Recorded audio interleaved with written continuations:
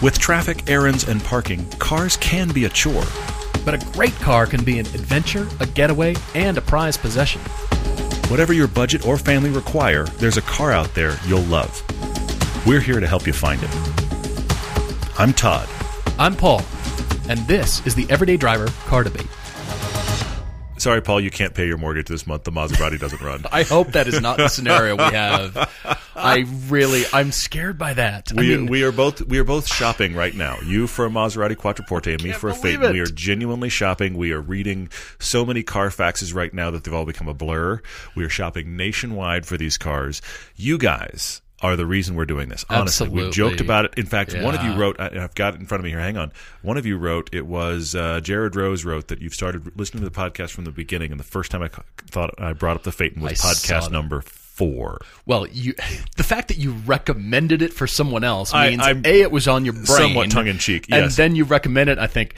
Looking back, might not be the smartest idea, but wouldn't that be cool if somebody wrote and said, I bought the Phaeton you recommended and now it's for sale and you bought that thing. It's not a genuine recommend, but I'm going to do it. But podcast number 4, okay? I've been talking about this a lot. Cheap Phaetons have been a thing for a long time. We are shopping both these cars because you guys had the idea for us to do a GoFundMe. That GoFundMe is at almost $10,000 now, which is the place where this gets a little more palatable. Super we real. told you that if we got over 8, we would do it. We are in the process of shopping. You guys have already pushed it over 9. We've got only a couple more days. If you're listening to this, it is actually the 1st of November. We're going to leave it open through the weekend. So we would love to hit that $10,000 figure. Thank you, guys. This continues to be astounding. Truly, it is. Well, so I've been cruising around on repo sites. Anybody got any experience with a repo auction site? Because here's what I've learned about Quattroportes. If you're interested, well, hopefully you are, the transmission. There were 2 transmissions available for the QP5. That's the cool kids term, QP5. We're going to say a lot of things 2012. about these cars in the next few months. 04 to 2012. And so that is the generation I'm shopping. And so many people wanted this as the baller car. This was the Flash. I'm driving almost a Ferrari. And there's been a lot of repossessions because people couldn't keep up with the payments. And so I'm finding these cars on repo sites thinking, well, that looks pretty good, but then, of course, I need to run the Carfax. It's a repo site, yeah. So 2 transmissions for these cars. One is called the Duo Select. It's the F1 transmission. There's an accumulator in the back of the car which has to run when you open the door, so you should hear the accumulator running, so the transmission will shift and go into gear. Yikes. But then there's the regular automatic. And, of course, it still has the Ferrari block and that whole thing, but I'm learning so many things that I never thought I'd learn. And we're going to keep sharing those, too. And keep sending your recommendations, please. We will let you know as soon as they are purchased. But please, if you're shopping and you're in your daily cruise around searching for cars thing, and you think, oh, let me just switch the Selector to Volkswagen or switch it over to Maserati, we happily accept recommendations. And you've been sending, actually, a lot of the ones you've sent, we've been checking out. Some of them had panned out, some of them not. But we're chasing cars right now, which is crazy. And we're going to have to get winter tires on them, insure them. Oh, yeah. There's expense all of the above. coming, and yikes. Yep, that's the stuff the show will have to undertake. I found a Neiman Marcus edition Quattroporte, and I thought, no. Where did all those cars go? Here's one. Yeah. Astounding. Oh, man, all bad. Unbelievable. All bad. Well, we've got a couple of great debates for you. We've got some news first to discuss, a couple of great debates that are non-U.S. based, and we like doing this because it pushes us on our recommendations and searching and research as well. So we've got one for Chandon in Melbourne, Australia, and then we've also got one for Hunter W. in the Midlands, UK, I think right in the Birmingham area, and I've been in Birmingham. There you go. Birmingham. Yeah, love it. Birmingham. Yeah. It's very different than Birmingham in Alabama. Exactly. These are spelled the same and not said anywhere close to the same. That always makes me laugh. Yeah. All right. So this news is, of course, merging 2 big car companies, becoming an even bigger car company, FCA and PSA. So that right now, as of this podcast recording, there hasn't been an official announcement, but certainly both these companies are in talks. Which means you remember all the Chrysler joint ownerships or joint ventures or ownerships throughout the years. Yes, there have been many. Yes, I just wanted you to refresh your memory. Lamborghini, the Mitsubishi and Diamond Star Motors. You remember that? Yes. Of course, AMC and the Jeep brand, which has grown enormously and is a huge cash cow for FCA. Daimler And then there's the GAC Auto, the Chinese car company, the joint venture there in China, and definitely Fiat is the latest. So now add Peugeot to the list, and they would have so many brands. On the other hand, Peugeot would give them an opportunity to really introduce a hot hatch and smaller cars, and that could be the comeback. But it's still tentative right now. I find it interesting, and I found the Daimler-Chrysler partnership very strange because culturally, I don't think it ever really worked, the integration-wise. So I think of all car companies, it's Chrysler that's sort of like, let's try them. You're new. Who are you? They're like, we'll try you on. They're dating around. Totally. Chrysler's dating around. Totally. Some of these marriages end in disaster. I mean, actually, one of you asked about the Chrysler Crossfire because they're crazy cheap now. And you said, is this a great way to get a cheap Mercedes? The problem is that it's based on a Mercedes chassis that wasn't that good a sports car to begin with. I mean, honestly. So they are cool because they're unique and old and interesting, but they weren't based on a great chassis to begin with. So it's going to be a question of what are your expectations getting into that car? Because it's not going to be all that sporty a ride, but they are unique, and they are the SLK of that gen, which was mostly a cruiser. You might as well get a Chrysler TC by Maserati. No, see, that is actually genuinely worse. I would go Crossfire over self-flagellation. the TC. Well, but hey, you're a Maserati guy now. You're all about the pickle fork company. Oh my God, I can't believe this. Yeah. I want to just caveat it, but I won't. I'm going with it.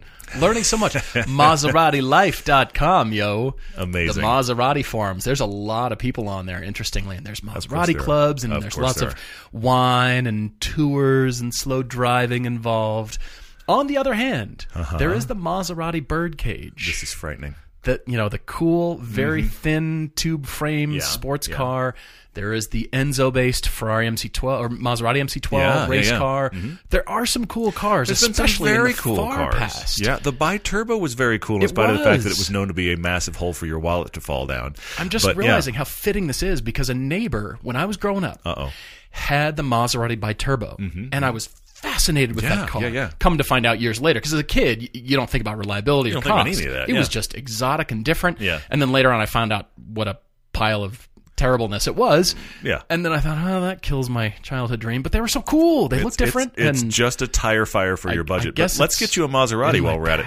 Shall we do this first car debate? Jump in. I say do it. He's writing to us from Melbourne, and he's got multiple questions. But he said he was a lapsed fan of the show, and now he's refound us again with a vengeance. He's watching all the content. Thank you for that, man. By the way, if you haven't found it already, we do have TV show available to you via Vimeo. Yes. It isn't available via Amazon Prime, but it's available worldwide via Vimeo if you'd like to see it that way. But you have rediscovered our stuff and found the podcast you're writing in, which is very cool. Your first car was a Saab 9.3 5-speed manual. It's kind of cool. I feel like that's a fairly common story in enthusiasts. I started in Saab land. Yeah, that I had a 9.3 and it was the greatest. I feel like that's not that uncommon. He had Bilstein shocks, and he says some lowering springs, and he did track the car twice, absolutely loved it. He said while he had the Saab, he got a Yamaha R3. He said only lasted about a year, and it was a thrill. He said he doesn't want to go back to motorcycle anytime soon. And now with the bike gone, he got an SW20 MR2 Turbo. Toyota MR2 Turbo is a project car, which felt almost as scary as the bike, he said. He said, I think it lasted about a year before he gave up completely getting it properly registered and roadworthy. And then he sold the Saab. Finally, 8 months ago, he says, I sold the Saab, which was falling apart, and got himself a Mazda Speed 6. So this is the 6 MPS, known in Australia. So it's the 6 MPS, and he says, this is where my problem is at. I don't love it. Even though he never got the MRT properly registered, the times he did drive it, he loved the MR2. Sure. As you would. Very different car. Yeah. As you would. And so the 6 MPS feels like a jack of all trades, master of none. You know, he says decent in in a straight line, nothing compared to a V8 Commodore or even a V8 Falcon. Certainly, this is true. And that's why we recommend it so much, Shannon, is because it does work for so many people. And when we recommend a hardcore sports car, it works for one thing, or we're looking for that one joyous moment. Sure. It doesn't take into account the other people in your life who need rides or need to drive it or have use out of it. And they're not looking for what we are. True. Which is totally fine. So we have to back off our own interests and our own, sort of designing for yourself and think, okay, I'm designing for other people. I'm choosing for other people. and it works more for families, and you've got kids, and that kind of thing, road trips. So that's why it does work, and sometimes we end up recommending those jack of all trades kind of cars because it does work, especially for the budget. And then honestly, I've always felt like, you call it the MPS, I'm going to refer to it as the Speed 6, is how I know it. I feel like that Speed 6 was overlooked in its time because it had a good turbo motor in it. It had all-wheel drive. It was front bias, but it had all-wheel drive. We did a fast blast of one forever ago. Genuinely fun to drive, but also at this point more than a decade old. And other stuff has come and gone that is better. But in that era, I thought it was really a standout. Still think it's a solid car, but I understand you're comparing that to an MR2 and going, this isn't that much fun. Yes, I agree with you. Most sedans compared to an MR2 are not going to be that much fun. But your plan is to sell that Mazda Speed, that MPS, and you'll have about 10,000 Australian. So your question is, okay, you're not heavily concerned about practicality, age, or safety tech, but they'd be a bonus. You want fun here. Lightweight, interesting, average reliability. Speed would be nice, but it's not the primary thing. You are looking at, everybody say it with me, the Miata. Yeah, you're thinking you could get an NA or NB or possibly even an NC, which is the third-gen Miata, for 10,000 Australian or less. You also saw a Toyota Serra that you liked recently. Those are actually really cool. That's the one weird Japanese car that I would kind of like to own, even though I have no purpose for it, and I'm about to have a hole in my yard that's the shape of a Phaeton. So I won't be doing that. But that would be unique. Turn their cars into fire pits. You've got to be kidding. They're warm, but yeah. It's mortgage or Phaeton. Anyway, but on the other end of the spectrum, you thought about getting one of those big V8, those Commodores or whatever. You're saying, where do we land here? And, of course, in some ways, Miata is the answer. But there's other things. There are. I did the math. Well, I actually went to the currency conversion website. Of course you did, yes. Because it's me, and the dollar's a little bit weaker as of today, so as of this recording, 10,000 Australian dollars equates to 6,892 and 31 cents in U.S. dollars. That 31 cents puts you right over the top. So think $7,000-ish. Okay, sure, yeah. U.S., 10 grand Australian dollar. And yes, I love your choices. I do like the V8 Commodore, also known as the Pontiac G8 in the United States. Yeah. Yes to the Toyota Serra all day long. But I'm going with a couple of thoughts here for you. Shannon, it's that first generation BMW 1 Series 3-door or 5-door. Oh, interesting. Okay, yeah. BMW's code are E81 or the E87, built from 04 to 2011. Yeah, we didn't get them, but they're very cool. They're so cool. We see them in Europe, and Australia got them too. Found you 2006 120i with 150,000 kilometers for $8,500. So that's $8,500 Australian dollars. Australian, yeah. And I like that car because of many reasons. And you said in your email here, you're not in a rush and you prefer 3/4 of the speed, lightweight, interesting, and average reliability because you're not afraid to work on it yourself. Yeah. Which is why I'm coming to you with the BMW choice. Okay. They're different, they're cool, and just the satisfaction in your heart knowing that the U.S. didn't get these and I've got one here. True. They could be put into the more staid commute land because, of course, they can be had with a variety of engines. Yes, spec that is going to increase be key the spice. There. Yes, for sure. Definitely the engine, can take advantage of the chassis or it doesn't. Well, and also, but I just want you to consider them. Is the chassis set up with? I mean, we had somebody that wrote to the show that rented one in Europe, and of course they did the rental version, and they were pretty disappointed.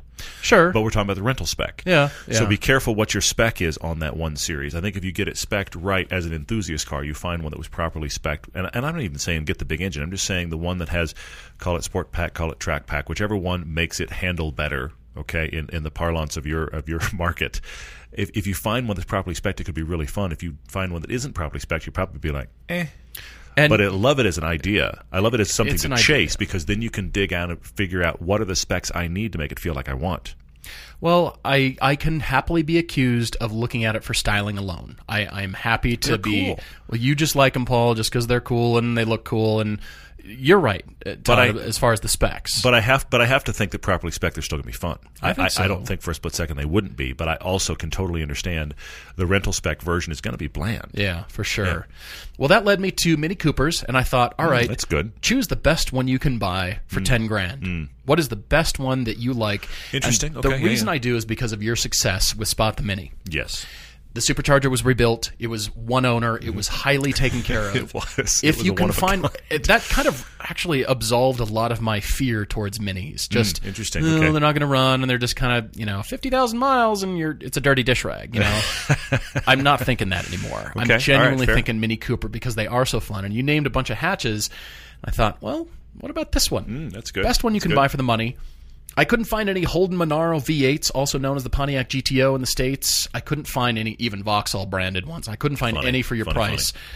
So I'm going to do the Paul limiter a tiny bit. You knew it was coming. Of course. I'm respecting your budget for the other two, but what about any Toyota 86 for that price? Okay. Yeah. I found you a 2012 manual in Campbelltown. It's black with polished wheels, 158,000 kilometers for $14,950. Ooh, that's compelling. It's above the budget, but They're more expensive. But could you go in there and say $13,500? Can you? Yeah. Can you find loose change in the couch? Can you? I see where you are. What can you do? Because I love that recipe for you, Shannon. And I just thought, you know me. I see. Yeah. A little bit of tire on that car, and it does come to life. Well, I do like it. And you're that. dealing with a good place budget-wise, too, which is good. And it is manual, by it's the way, a little bit above, but you're getting a lot newer car, too. That car is going to run. I see where you went. Okay, look at you with the 86 chassis for once. What I love sometimes that you come in with, Cayennes and Boxsters and Cayman recommendations when I don't. I come in with Porsche. So here I am, all over the Toyota right. 86 for you. Again, caveat, you can poke me like, that's too much money. I get it. But I see where you're going. But I would love for you. The other one I found was higher price than that. So that was the lowest one I could find in your area. Cool. Well, I'm not bringing up the 86. I don't have to. That's awesome. Yes, look, the Miata joke. Miata is always the answer. Okay, that's where the joke comes from. Yes, it would work for you. I like it. There's nothing wrong with it. I actually think that the Toyota Sera is not going to feel quite dynamic enough, but it might be quirky enough. So debate among yourself. Sure. Is it dynamic enough for you? What's worth more? Yeah. But I do. So Miata definitely would work. I have two others for you. You like to wrench. And I'm looking at your budget. I'm looking at what you like about that MR2 and this kind of thing. Porsche 944. You did 86. I'm doing Porsche. Porsche 944. Okay.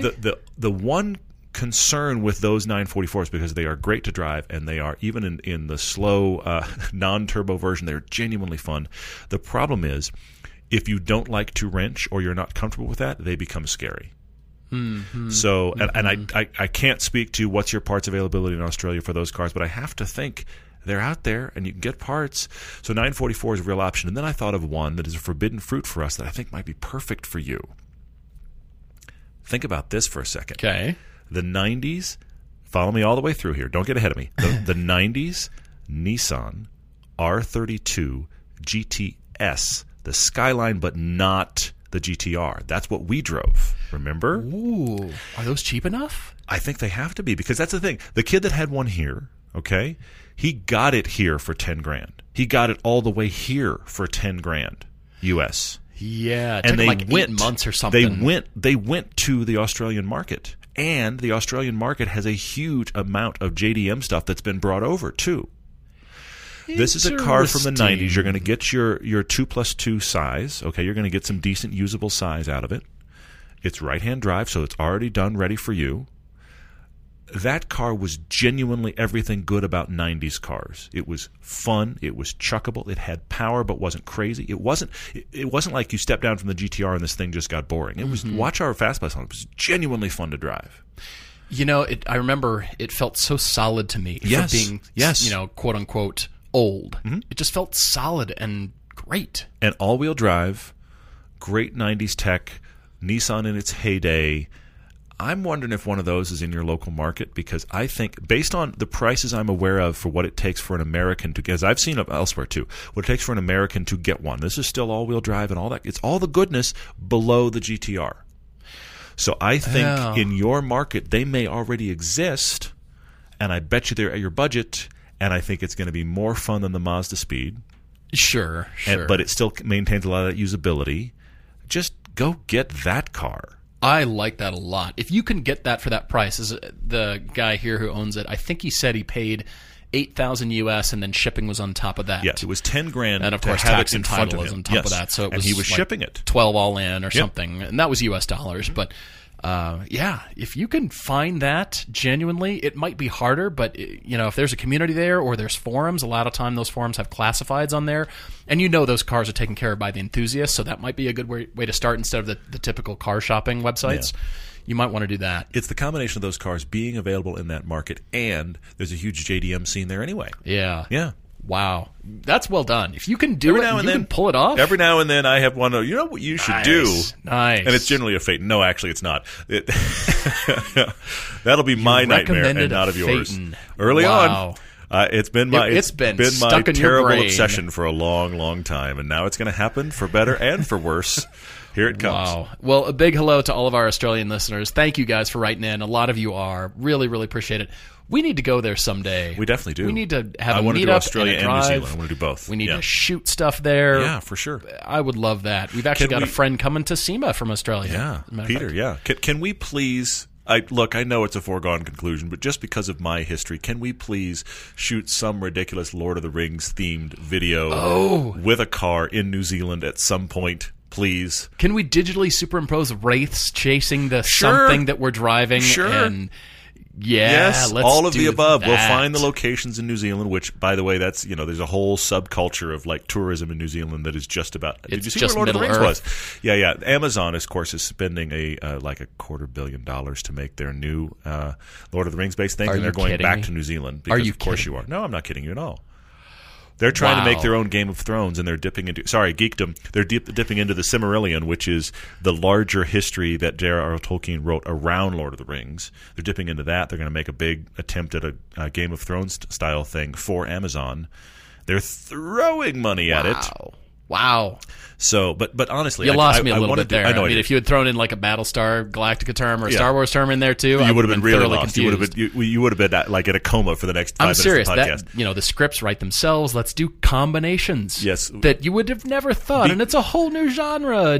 But I actually kind of think we should get away with it because I actually have a connection to the films just beyond. And we're in New Zealand. It's Lord of the Rings. I think we should. But anyway, so that at some point we'll do that, and then that'll just be madness for the sake of madness. Awesome. All right. Well, guys, thanks for writing. If you've got your own car debate, as I always say, everydaydrivertv@gmail.com. Write to us with your debate, your second debate, your third debate. If you got something and now you're selling it. Car conclusions, absolutely. And you can also do the same thing on the website, everydaydriver.com. Top right corner, under the About tab, there's a contact button. They come to the same place, so whichever is more convenient for you. You may not be buying a car right now, but you're probably still looking. We're all looking. We're all looking all the time.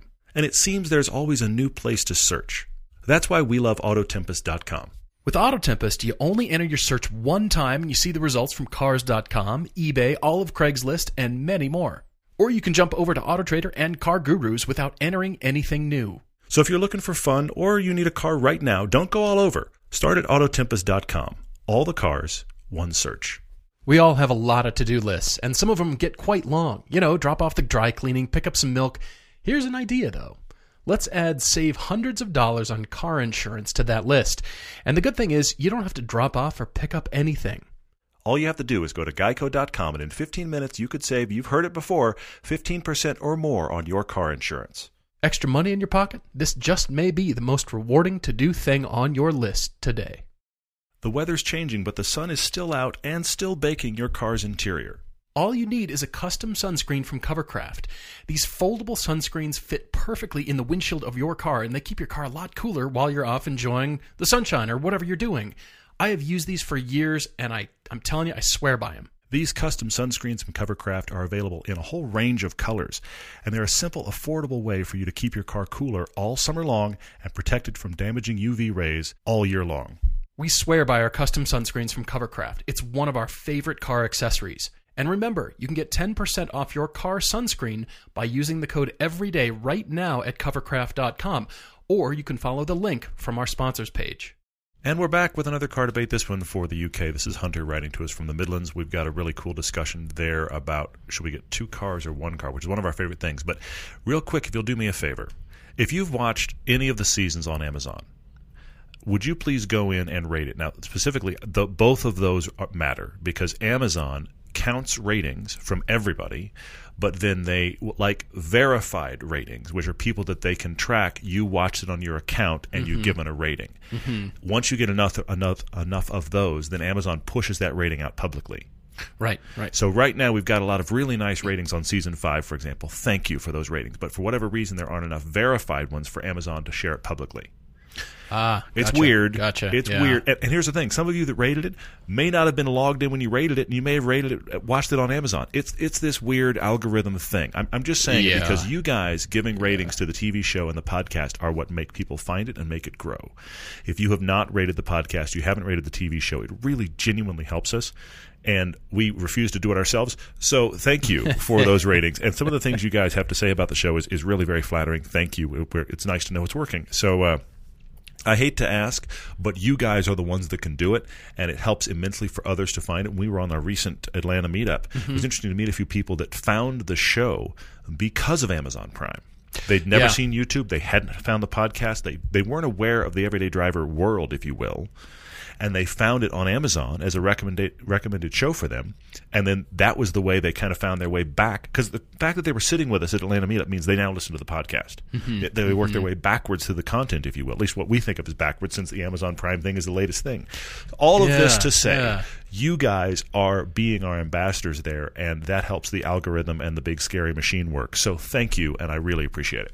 Well, you might have noticed, those of you whom we meet in person, we might ask you, what piece of content from Everyday Driver did you find first? Absolutely. How'd you find the show? That's a common question for us, just because we're curious, but ultimately kind of what we're asking, the question behind the question is our own messaging, our own promotion of, because so many people say, you guys have a podcast? And then other people or listeners say, you guys do video? Yeah, what? Exactly. It's funny, films? yeah. I had no idea. So it's more of a messaging. What can we do to continually adjust algorithms and We're trying to push be on those yes. and continually? Right. Yes, it's a trying to be better thing for us. But we're genuinely curious. And many people say, yeah, I found you on YouTube, but that's why we'll plug Amazon and podcast on YouTube because people say, I had no idea. There have been many people, now that we've started posting more Fast Blast content, more regular Fast Blast content on YouTube, they've said, I thought this channel was dead. I had no idea. And, because our attention is focused on TV, Amazon, Vimeo, and the podcast over here. Yeah, you're right. Yeah. And then, shooting films. And they had no idea because that stuff doesn't go to YouTube. So it goes to other platforms. Yeah. And so, again, for those outside the U.S., Vimeo is the place to find all the TV seasons and the films. So it's all the similar content as Amazon. We are sorry that Amazon doesn't publish to Canada, Australia, it's a UK. whole thing. Well, it does to UK, but you know what I mean. Anyway, a lot of stuff. So it's just more of a messaging thing for us, and that's why we ask. But speaking of outside the U.S., yes, it's Hunter in the Midlands. He's from the U.S., but he's been living in Northern Europe for the last few years, he says. Back in the U.S., he lived out in the suburbs, had an 08 Golf and an 01 Silverado. Like it. Okay. As Living the American dream. Actually, that Golf should have been a Mustang. Then you really would have done it right. Then you're that good. Would have been the Ford Mustang and the Chevy Silverado. You would have just done it right. But anyway, onward. But once he moved, he was in the city, and he hasn't really needed a car. He's wanted one, certainly, but it just didn't make sense to own one. However, he's about to start a new job in the UK, in the Midlands specifically, he says, and it seems like owning a car makes sense again. Okay, all right. So, what to buy? Hence the email. His cool budget is pretty good, actually. Yeah. £20,000. He's torn as to whether he should get one general-purpose car or get two cheaper specialized car. He's got a wife and two small kids, so his plan in the U.S. was to get a new GTI, but then they moved. That's out the window. There's one not quite clear thing from your email, Hunter. You said your wife has a car or will have a car. Is that separate from what you're looking for? Is that just over here on the side? That's how I read it. That's kind of how I'm reading it. For but sure. I just wanted to make sure because that did affect my choices for you, and we do paint scenarios here for you. So he is definitely in hot hatch land. He says, now I need a car again. Is it another GTI, i30N, Megane RS, 240i, Fiesta ST, or pairings? Yeah.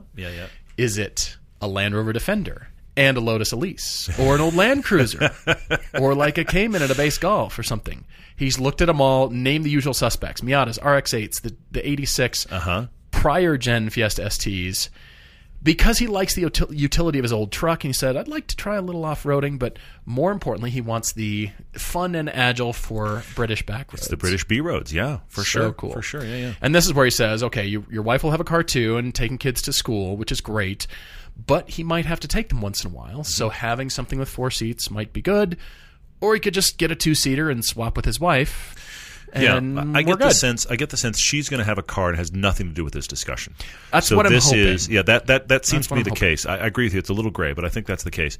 I'm going to go 2 routes on this. I think I have your car. I think I've got your sniper shot You're car. kidding me. Go get this. Be happy. Thank you for writing. But I want to talk first about the 2-car scenario. Okay. I like the 2-car idea a lot. Look, I have multiple cars, different tools for different projects. I'm about to have another one. Anyway, so I like it. Of course, we support that. And I think you could have fun and get good stuff there. One of the crazy cool things about the UK car market is how stuff falls off cliffs and is unbelievably affordable. Yes. So for $20,000, you could wind up with an Elise and a Land Cruiser or a Defender or something. You can have all kinds of fun. Okay, you talked about an S2000, which is just run. I think all of that is worthwhile. What I'm concerned for you is 2 things. One, if you get 2 cars in this scenario, I think one of them you're going to find just sits.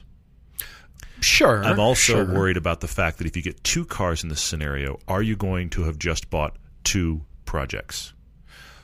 Because of budget, you're saying? Yes, because you don't say, hey, I'm a guy, I've got a garage, I want a wrench. That's not what you need. You just need something that you have. It works, it runs, it's fun when it needs to be, it does stuff.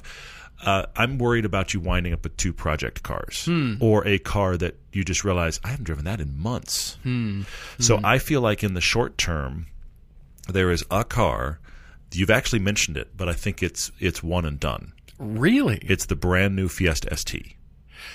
Okay, fair enough, since we don't get them in the U.S. And it's not just because we don't get it. We love the prior one. I have heard, honestly, nothing but glowing reviews of the new one. Dang, we need to get in that car, don't we? Tom loves it. I've read every review I've read of it is just like, wow, this car's even better than the last one, which is kind of shocking.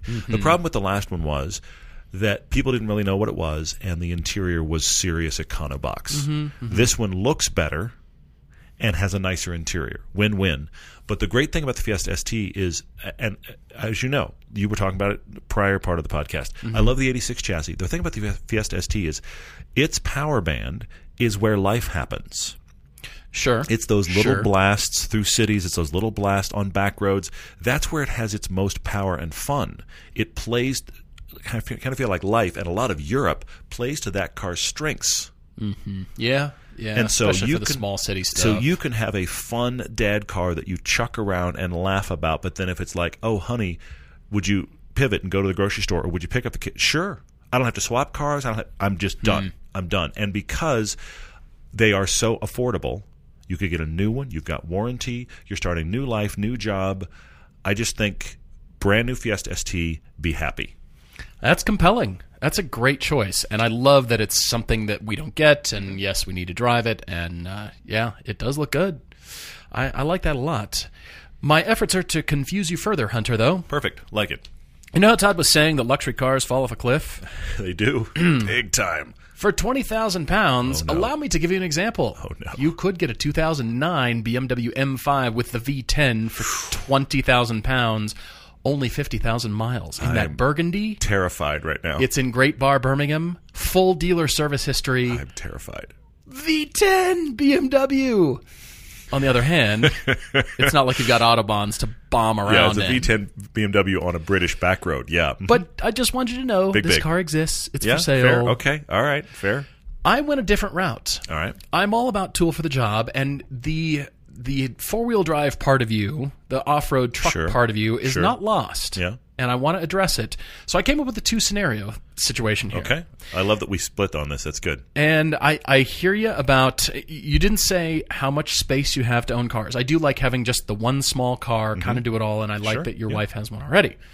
But the wanting a truck part of you is not lost. So, fair. First of all, I went shopping. Of course you did. Scenario 1 is the properly British scenario. Okay. 1994 Defender 90s are 6,400 pounds. Wow. And maybe, I was thinking if your wife didn't already have a car, you could go a really nice Mini Cooper. Yeah. Newer. Yeah, yeah. Mm-hmm. If you needed to drive and transport the kids or whatever, it would give you that two things to, maybe the Land Rover sits for a while. But then you pile the family and we go bombing around in the mud. you could transport the kids in the Mini Cooper or in a lease if you want to transport them one at a time. Certainly you could do that. It's always a choice. Right? We're going to school in shifts, kids. Get in the bus. That's right. I like it. Hey, I'm all about that. Get a yellow one like Todd's. Yes, exactly. Get a yellow one. You and I leave at 7:30. You and I leave at 8. I'll be back. I mean, Hunter, I was looking at Jags. I was looking at everything to be properly British, but I like the small car fun. And for 15,000, pounds, somewhere in there, you can get a pretty nice Mini Cooper. Yeah. I mean, and if you want to go so far, to get BRG, the British Racing Green, tan leather interior, the oatmeal saddle, whatever you call it, do that. Proper British experience. Did you find Land Rover to Mini? Did you find early Elises though? Couldn't he do that and the Defender? He could. You'd probably be Series 1, wouldn't you? He Probably might the be early a Series stuff 1, a little bit with less the Rover horsepower, but engine who and all that. cares? Yeah, they're they're still tiny fun. little Yeah. thing, and go enjoy that. Yeah. I mean, that could be, Dad's having, dad time. I'll see you in 4 hours, kind of. Going therapy. I'm going to Scotland. Bye. I'm going to Scotland. Bye. I'll be back tomorrow. Exactly. That is awesome. I like it. I'm in search of spaghetti. All right. So scenario 2 is more of the not stage choice, but it's maxing out in both categories. Okay. All right. What is the max you can go? And of course, I pushed on your budget a little bit. I've always kind of liked the Volkswagen truck. The Amarok. Okay. Yeah. In a weird, strange way, I've looked at them. I like the proportions. I kind of like what they do. They're 4 doors. Found you a 2011 2.0 diesel for $11,988. Okay. So all right. 12,000 pounds. Yeah, did well there. Get it for 11,000 pounds. And then I thought, well, again, with the GT86, many of them are 10,000 pounds and under for the rear-wheel drive sports car experience. Wow. Okay. So here I am twice recommending a GT86 I'm shocked. on 2 different continents. That's crazy. Because it does solve the automatic manual truckness and rear-wheel drive sports car for Look at you. with 2 kid-sized back seats. Your whole family will be comfortable in the Amarok. You can take that bombing around, and I don't know if it'll be more reliable than the Defender. It'll depend on the maintenance and the service history. And, I'm going to go with yes. I'm I'm going to say yes a on diesel, that. probably, but you can just feel comfortable. That's we're going camping, yeah. kids. We're going to tow stuff, haul stuff, get dirty on the weekends, hauling whatever, and we're going to go have some fun. And then you've got the 86 over here, so it's the non-British option, but maxing out your dollars in both categories. Yeah. Or pounds in this case. But yes. pounds. But I'm with you. Exactly. I totally agree. I see Just where you are. to confuse the matter further. Yep. I like the tool for the job personally. I know you do too. I'm too. not saying that. I live that way. We both do. But you've got to be careful that it can genuinely work for your life. For sure. Yeah. And you've got a healthy enough budget that you could make either work. I like the Fiesta ST, but I like the 2-car scenario too. So you've got to decide, and please send us photos when you do, because we'll include it in the car conclusions for sure. So thank you both for writing in. And send us your debates. You guys are continuing to send us. And if we are not able to get to your debate, that's okay. Please tell us what you bought. Yes, later send on. us car conclusions. We are actually reading everything that comes in. It is a torrent, but we love it. Thank you. And we're glad that we can actually do some car debates. We have, by the way, a couple of things to know about next week. Next week is SEMA in the U.S., which means madness and chrome, and that door is now coming off and spinning, and crazy things happen on cars. Madness is more like a tornado of stuff. I'm looking forward to seeing a C8. I think there may be a C8 there in 1 or 7 booths. We'll see. Probably. So I look forward to seeing that. But we'll be talking and debriefing SEMA. A couple things to know about SEMA next week. We will do a first podcast next week for Tuesday. They'll be pretty normal. We may pick a fun topic. But then for Friday's podcast will be recorded at SEMA in the Covercraft booth and will be all car questions. So you'll hear car chatter in the background. We will be all non-car questions. We'll do a little bit of a SEMA wrap-up. Then we'll have madness of non-car questions for next Friday's podcast. That is number 450. Be looking as of Wednesday. We'll start asking for questions because we want to be buried in them, and it will be, again, non-car questions. Let's go nuts. That will be next week. All the rest of the stuff. Wow. All right, jumping into social media questions. On Facebook, Alexander L. asks me if I've ever driven a 981 Cayman with Porsche's X73 suspension options. And he's driven it, which I would like to. As a matter of fact, my Cayman is not equipped with that.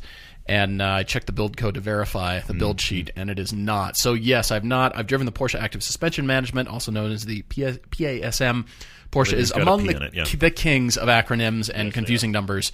So you really have to be, in the deep end of the pool to understand. But I'm not saying you can't. It's just should you have the desire, it's deep. But you can drown in there. I agree that the X73 is a tighter version and something that is very focused. You have to know what you want out of your car to order it with that. The owner of my car didn't. The first buyer was a retired university professor. Yeah. He just wanted a hot car that was a placeholder for his GT4. Yes. So we just decided, car. Yeah. All right, I'll putter around in the GTS, and he puttered around Phoenix and Scottsdale. Yep. And the dealership said, I don't think this car's been over 80 miles an hour, because he took it to the dealership every Friday to, hang out and get an espresso and sit in the showroom and jab about cars. And let them wash it, yeah. Mm-hmm. So he wasn't the most discerning person. I don't think that really spec'd it out. But on the other hand, I got it for a great price. You did. And I still love my car. Vents, so that's key. It's still got a great suspension. It's lowered still by GTS. It's still a phenomenal car. I've tracked it. Yeah. So it's not like you're missing out necessarily. But you're right. I would like to drive the X73 and really compare it, because down the rabbit hole we go into Porsche madness. For sure. Forrest Jenkins on Instagram said, which is better? AMG 63 wagon we just drove, or Audi Q8? Pretty easy. It's the AMG. Oh yeah. The Q8's great, and it's a Cayenne alternative, and it's nice and it's fun, and we were very impressed. The AMG 63 wagon is that's such a rare kind of car. It's one of the discussions we have in our Fast Blast about the fact we wish more automakers made that, but of course they just aren't going to. It has so much of the car fast dynamics while still being whole family usable. It just wins that discussion hands down. I've got one from Wheelman GT on Instagram. He said, what aspect of the Porsche racing experience was our favorite? And then there was another question from Don, also on Instagram, saying, we talked about the Porsche experience. Can anyone go, or do you have to own a Porsche? And was our experience because we own one and because we walked in to shoot TV? So let me unpack both of these. I think everybody's going to have a different thing they prefer, Wheelman GT, at the Porsche experience. I actually really liked the circular wetted skid pad because that was the thing I felt like I need the most time here. I could get better everywhere on the place. Please don't get me wrong. There was nowhere I had dialed. But because I don't have an opportunity to have a 911 rear engine that I'm sliding around, I wanted to do that for the next 2 or 3 hours. Oh, yeah, and no just kidding. Get that feel, because it isn't mid-engine. It doesn't have front engine. They all operate a little bit differently. And I got it a little bit, and you'll see that in the video, but I wanted to just have time. And I know this sounds weird. I agree. The instructors there were great. I would have liked to be like, bug me in 2 hours. Mm-hmm. You can climb out, go get a coffee. I know what I'm supposed to do. It's going to be connecting my brain to make it happen. Mm-hmm. So I would love to have done that. That's just a personal thing for me. The tracking was great. There was fun launches. There were all kinds of great things to do, which leads me back to Don's question. Don, anybody can go. That's why we did the episode. We didn't do the episode because yay, Porsche, which will happen because Paul was there. Yes, but yes. We did the episode because, like Speed Vegas, anyone can go. You don't have to own a Porsche. And I know that the experience we had is like other people's experience, because I get it. We showed up, we're shooting TV, we're promoting, we like Porsche. You could say, well, you guys got a different experience. I totally get that. But here's the reason I don't think so.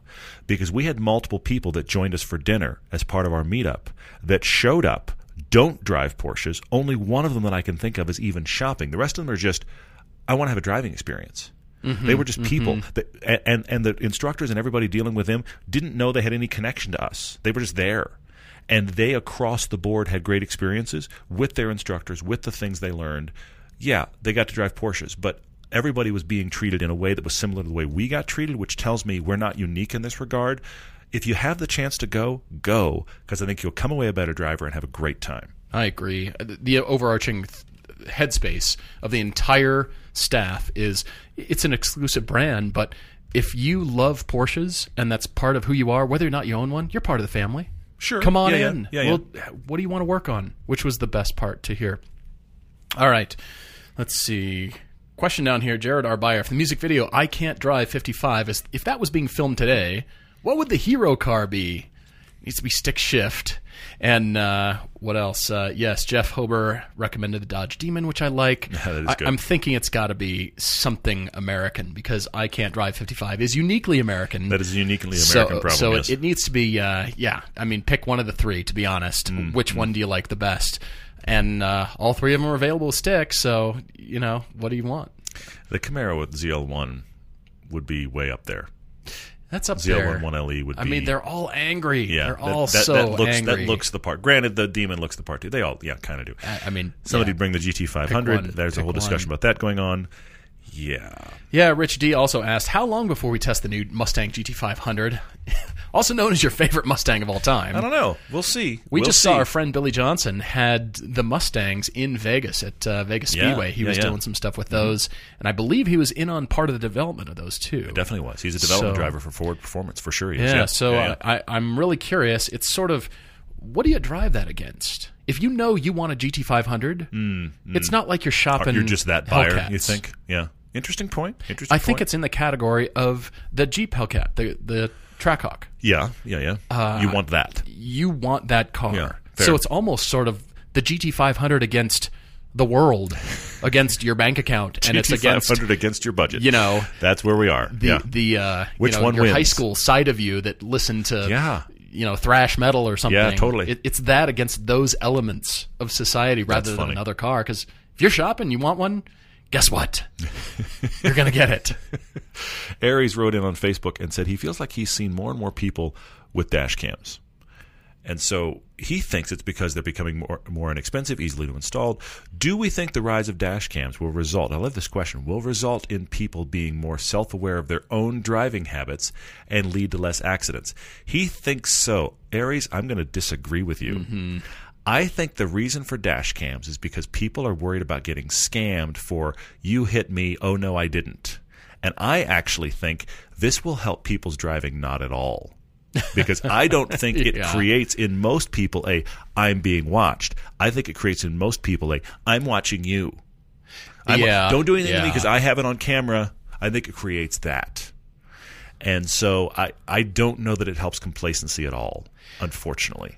Yeah, as far as legal implications, I think it can only help in for insurance. I think it's going to be those up are there. The upsides of them for sure. If you've got a dash cam, I would like to see insurance costs lower because it takes the mystery and the argument out of everything, which is great. I look at dash cams as I'm seeing them more and more. We're used to them in various rental cars on track, all that kind of stuff, which is great. I'm fine with it. Honestly, I'm fine. Yeah. But it's in the category of, when people are holding up their iPhone, you think they're just looking at their phone. They might have the camera turned on. They might be shooting you. Well, I suppose. So it's a lack of noticeability that is going to not register with people. If the camera's there, they're not going to notice it or remember, so I don't think that's going to be the case. All right. Aniswar is asking about every car enthusiast has their own unique story on how they got into cars. How did we get into cars? Was it working on cars with your dad at a young age? Was it going to your first car show? What sparked your passion for cars? I definitely think it was Hot Wheels and Matchbox in my case. It was very early on, and I think my parents didn't see it coming, but more so than my interest, it was the nurturing of that interest. Sure. And I think that with every parent, it's, okay, you've shown a slight interest in that, and that is the nurturing. And I admit that my mom allowed me to draw on the walls. It's crazy. That's hard to swallow. Yeah, for sure. Because she thought, all right, we can paint over that. We can scrub it off. Yeah. But I don't want to get in the way of, nurturing this potential passion, talent, whatever that is in my child. And so it was the promotion, the nurturing, all that kind of stuff that really pushed it through. And so they thought, all right, I guess Paul likes cars. Let's buy him more car models. And then they got me into building my own, scale models. And you remember all those models, with the glue and the paint and the mess. And then never looks anything close to the box. But finally you were done. And it's like, it was so much more fun than the result. It always is. Yeah. Well, I'll actually tell you another one. Listen to episode 52 of this podcast. Yeah. That was our first one. We were a year in. We couldn't believe we'd done a year's worth of podcast. Now we've done a lot more. But we did the story of the entire show. How both of us got into cars, how we met, how the show started, how we built the show from there. Episode 52 is that entire story for an hour, so we welcome you to listen to that as well. Mm-hmm. All right. Let's see. Holt Nico on Instagram says, in an attempt to embrace the inevitable, are sporty CUVs going to be a thing? They already are. Kind of already are. Yeah. He names the Macan, the CX-3, the ST version of the Edge. Yes, it's ST everything. So do we bring back the SS Trailblazer or HRV-SI? Wow. Yikes, I can't imagine that. It's the cheapest SUV Honda makes. with the Civic Type R motor. Yeah. I love the it. Fit R. Let's do them all. Let's just R everything. Well, with the proliferation, I mean, we're seeing it. It's across the board.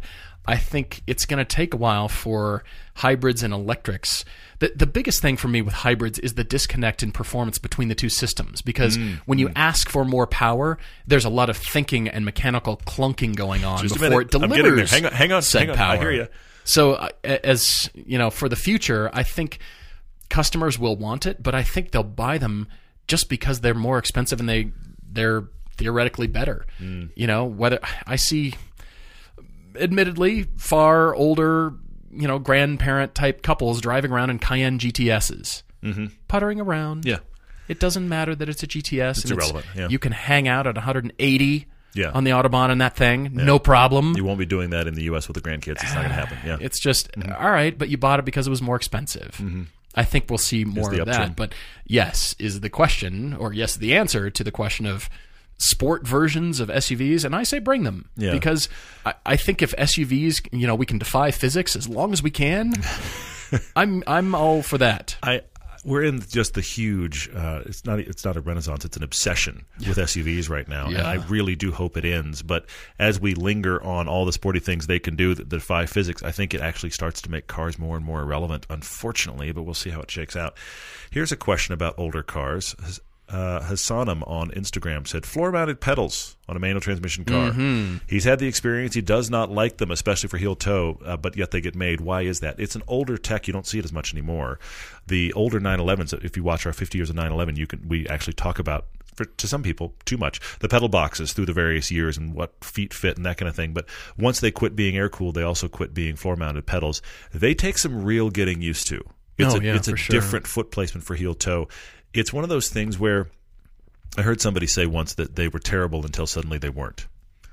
Where it takes you're retraining your brain, which when you're in something like an old 911, it kind of works, honestly, because it's already so different. They aren't as ergonomic as modern pedals. It is much harder to heel toe. I'm not a huge fan of heel toeing in them, but at the same time, when I ride in an old 911, drive an old 911, I just think this feels kind of right, doesn't it? Yeah. One of the hardest things is actually figuring out your braking, because your braking doesn't recess toward the firewall. It drops toward the floor. Your foot actually does a hinge movement. You become the hinge. That's one of the hardest things to figure out.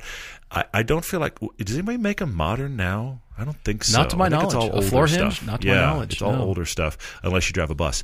But so yeah, it takes some getting used to, but it's just kind of one of those enthusiast dedication moments, I feel like. Well, it's a lot of it is manufacturing, to be honest. The floor hinge pedals is a lot of assembly. And they're running the lines to the rear of the car, even though the brand new 992 and a lot of modern Porsches are the top-mounted pedals. Yes. But think of that as just a manufactured assembly that can just be installed. Okay, yeah. And especially with the proliferation of drive-by-wire throttle, it's a module that's installed. You don't have to assemble a lot of cables and string that, and that's fair. That's fair. Stretch that spring and nuts and bolts and all that stuff. There's a lot of intricate assembly involved with that. So it's a manufacturing issue too that makes it easy, and so we're all used to it now. Baloo240 on Instagram says, what's the best way to avoid correcting someone who is talking about cars and clearly has no knowledge of the topic? Well, I'm thinking it's entertainment.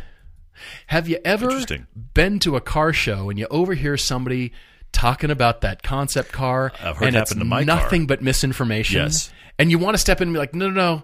On the other hand, I'm just going to let them talk because, wow, that's really entertaining. You are going wild. That Lotus Elise has a V10? Sure it does. Yeah. Let's go with that. So maybe it's, you let them dig their own hole kind of thing. Rather than leave it alone, enjoy it. Rather than being the know-it-all in the room, because as car people, we love to argue things that we know. Yes, and we do.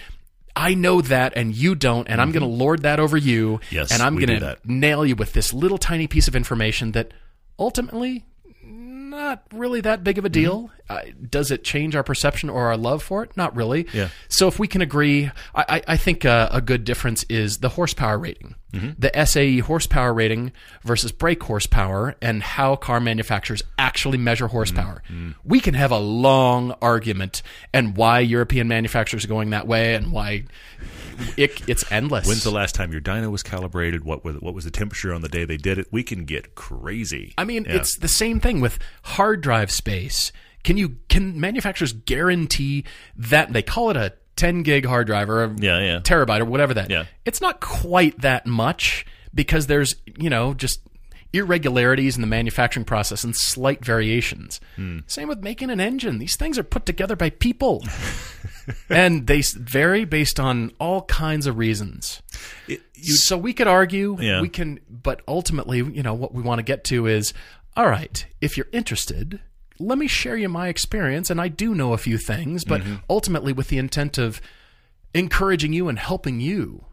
Not beating you with a piece of information that I know and you don't. You have to be invited into the conversation one way or another, honestly, because if you just jump in, I've been in multiple situations like this where you have the guy or the people or whatever that they know everything. They have an answer for everything. Yeah. And you and I are asked a lot of questions like this, and on one level, we're supposed to have an answer. On another level, there's stuff I don't know. Absolutely. And I throw in the towel. We admit that a lot, too. too. For sure. And so if you're in a conversation with somebody that is the know-it-all, I've watched that kill conversations because they have the answer for everything, and that doesn't engage people further. I like your idea of kind of let it ride because that can be really funny, and then you have content for Twitter.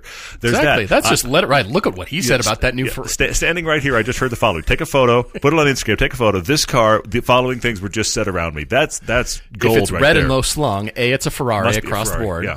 And it's got 1 million horsepower and all this stuff. It's fun to hear. But if you what get is your perception? Included in the conversation in any way, shape, or form, I think that's okay. But you got to be careful about jumping in and being like, actually, no, these things. And this happens to me every now and then while I get into an engine code discussion, which is pretty much the fastest way to put me to sleep. I'm in a conversation and somebody starts throwing, well, this engine code for that. I'm like, I need my engine to English dictionary because you're just throwing codes at me and I'm lost. To English. That's seriously. Good. Somebody needs to publish that. Well, ultimately, the best example I can think of is the Nissan GTR. When it came out, it was the best car ever because of the stats. I've read everything. I know it all. Oh, but I haven't driven it yet. So it's all about people's experiences. Yes, the absolutes are absolutes, of course. Yeah. The numbers, it does this, but 0 to 60 times tested by various outlets kind of vary sometimes depending on the day and the traction, and they kind of vary. So coming to definitive things about the GTR. Sometimes it's like, okay, it's got that much power and it does this, but it doesn't matter to the driving experience. So relate the facts and figures and the performance and what it does to how do you like it? And that's our goal. That's our entire. You can't drive a spec sheet, so what matters most to you? If it's a low horsepower car, and great, it doesn't sound fun. But man, are Miatas fun? Yeah, fair point. So that's what we want to help people get past. Of course, I'm not saying that truth is not what it is. Absolutely, the numbers and the facts. Absolutely, that's a good starting place. But that's, as you said, that can be a conversation killer because you got to relate it further. You got to say, all right, so you got this much power, and it costs this less. But you know what? This other car has 81% of that. Why don't you look at that? How much does that matter to you? Your listed percentage, man, which you do a good job of. You know what I mean? Totally, so that's ultimately our goal, is to take that, say, okay, that's a great spec sheet. Are you going to like it? Now what? Yeah. I don't know if I'm going to like it. I don't care if it has 6 million horsepower. Yeah, which is too much. Does it fit my life? Can my wife drive it? What? Yeah, I hear you. All those things. So we land on engine codes, and again, those are absolutes. But you got to relate it to us. Andrew, my last question's from you. You're on Facebook, and you're having that midlife crisis car perception dilemma. You got rid of your 135i you named the Blue Shark, but it has started to take bites out of your wallet, so you got rid of that, and you got yourself a 2017 Orange Spice Fiesta ST, and you love it. In fact, you really love it. In fact, if nobody's heard about it yet, you will happily pull them aside and tell them how awesome the Fiesta ST is. I love that you love this car this much. I love that you bought a color. The folks that you work with that are car people are like, awesome. But the rest of the world is looking at you like you've lost your mind or lost a bet or are having a midlife crisis currently. You're wondering, is there a way to connect the dots? Probably not. I think you got to let this go. We've talked about this before. If you buy a what people perceive as you lost your mind, why'd you buy that crazy car, midlife crisis car, if you will, at any point in life, and people are not used to that from you, one of two things. Either A, just doesn't matter, or B, make that the first of a string of crazy cars you own, and then it's not you had a midlife crisis car, you just finally got to the place where you're buying the fun stuff you always wanted. I don't think you're ever going to sell anybody on the Fiesta ST, and I say that because this is my issue with the car and my wife. She knows, she trusts me that I know about cars and I drive cars and it is what I do for a living, and every time I go, ooh, Fiesta ST, she's like, that thing? And she's kind of a car girl, but she can't get past what it looks like. She's like, I don't care how good it drives. It's just, that's stupid. That's her opinion on the Fiesta ST. She's done. She's just done with it. She's like, I don't think so. That's stupid. Seriously, she said that that's just a stupid car. Like, but so fun That's with the so thing funny. and the stuff and the crazy color. And you've never driven it. Wait, She's come never back. driven it. So you're not going to be going around. As much as I like that you're being the ambassador of Fiesta ST, you're not going to go around and put everybody in work in it. And here's the thing: half of them you're going to terrify anyway, and you haven't changed their perception. Now they really think you're crazy. So let it go. Drive it.